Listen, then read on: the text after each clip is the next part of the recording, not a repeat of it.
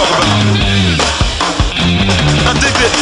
Now, baby, I ain't gonna do you no harm. Ow. Yeah. You better move over, baby. I ain't gonna hurt you, baby. I ain't talking about your lady. Ow. Oh, yeah, this is Jimmy dropping in. Yeah, baby.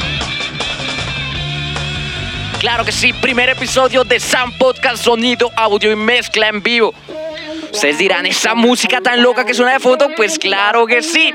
Eso es de una persona que yo sé que la mayoría conoce o lo ha escuchado por ahí, pero sé que no se acuerdan, por James Marshall. Yo sé que les puedo nombrar este nombre todo el episodio. James Marshall, James Marshall, James Marshall, James Marshall. Pero sé que ustedes jamás lo identificarán por este nombre, ya que es conocido como el famosísimo, el mejor guitarrista conocido de la historia, Jimi Hendrix.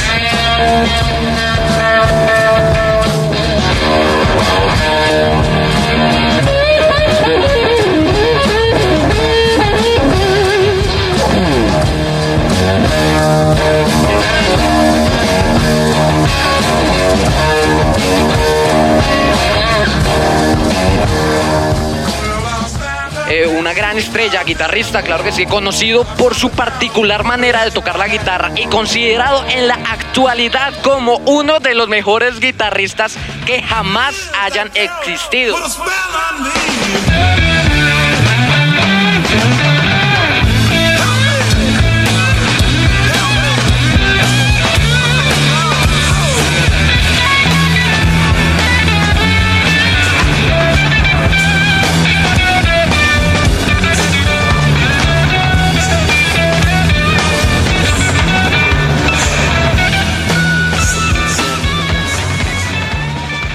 Uno de los datos más curiosos de este gran guitarrista es que no sabía de música. ¿Lo pueden creer? No aprendió en una escuela de música, no aprendió en una academia, nunca aprendió a leer una partitura. Lo llevaba en la sangre. ¡Wow!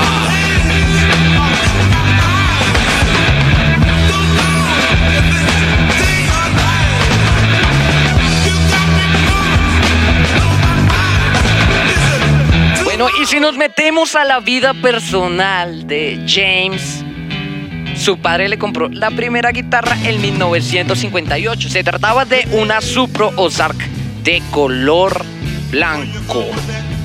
¿Lo pueden creer? Color blanco.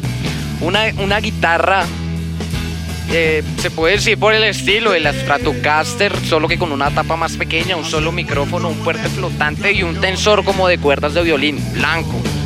Interesante, guitarra eléctrica. I'm going down to shoot my old lady. You know I caught her messing around with another man. Yeah. I'm going down to shoot my old lady. You know I caught her messing around with another man. And that ain't too cool. ¿Lo pueden creer? Primer instrumento de un guitarrista, una armónica. Pero lo curioso de este dato es que la empezó a tocar a los 4 años. What the fuck? A los 4 años. Yo a esa edad ni me podía limpiar el culito solo y tenía que decirle a mi mamá. Wow, el talento, muchachos, eso se llama talento.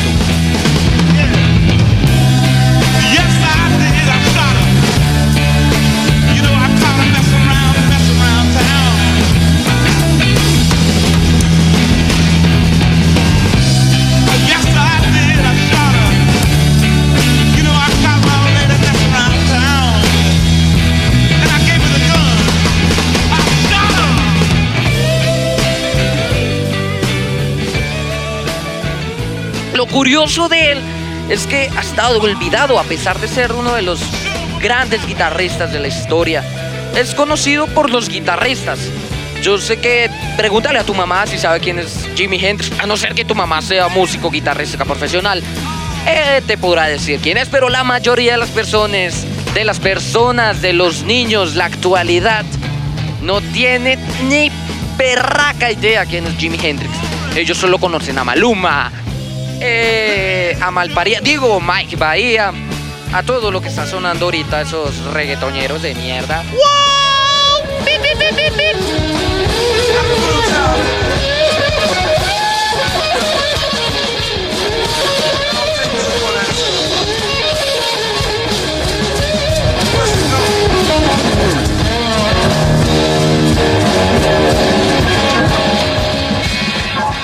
Bueno, pero Hendrix tenía un lado revolucionario, como si hubiera estudiado en una universidad pública. ¡Wow! Severo. Esto viene en 1969, la que es conocida como la más memorable y la más grande presentación de Jimi Hendrix, que fue en el Festival de Música de Woodstock, donde interpretó, lo pueden creer, con guitarra eléctrica el himno de los Estados Unidos, The Star Spangled Banner, de una manera revolucionaria, agresiva más bien, mezclada con simulaciones de bombardeos a manera de protesta. Viva la universidad pública, algo así por el estilo, es lo que quería decir Hendrix, lo veo yo desde mi punto de vista. De simulaciones de bombardeos a manera de protesta por la guerra que en ese entonces sostenían los estadounidenses contra Vietnam. Revolucionario como todos los músicos, así que no nos dejamos, hijo de madre.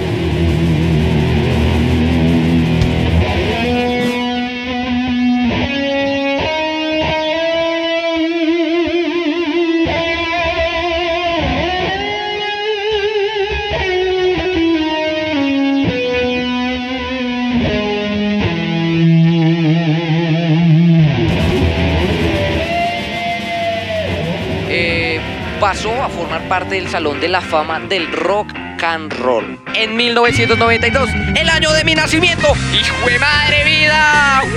22 años en el Salón de la Fama del Rock and Roll. Jimi Hendrix en 1992. Hanging out of my bed, you messing with my life, so I bought my leg. Even messing with my children. En el 2003, la revista Rolling Stone lo eligió como el mejor guitarrista de all times, de todos los tiempos. Jimi Hendrix en el 2003 por la revista Rolling Stone. That's what I want now. Freedom. That's what I need now. Freedom to live. Freedom so I can. No, pero sí, así como serio, porque falleció el 18 de septiembre de 1970. Lastimosamente se nos murió. ¿Se imaginan donde ese man estuviera vivo ahorita, tocando, haciendo los conciertos? No existiría el reggaetón o algo así, sería excelente. Claro que sí.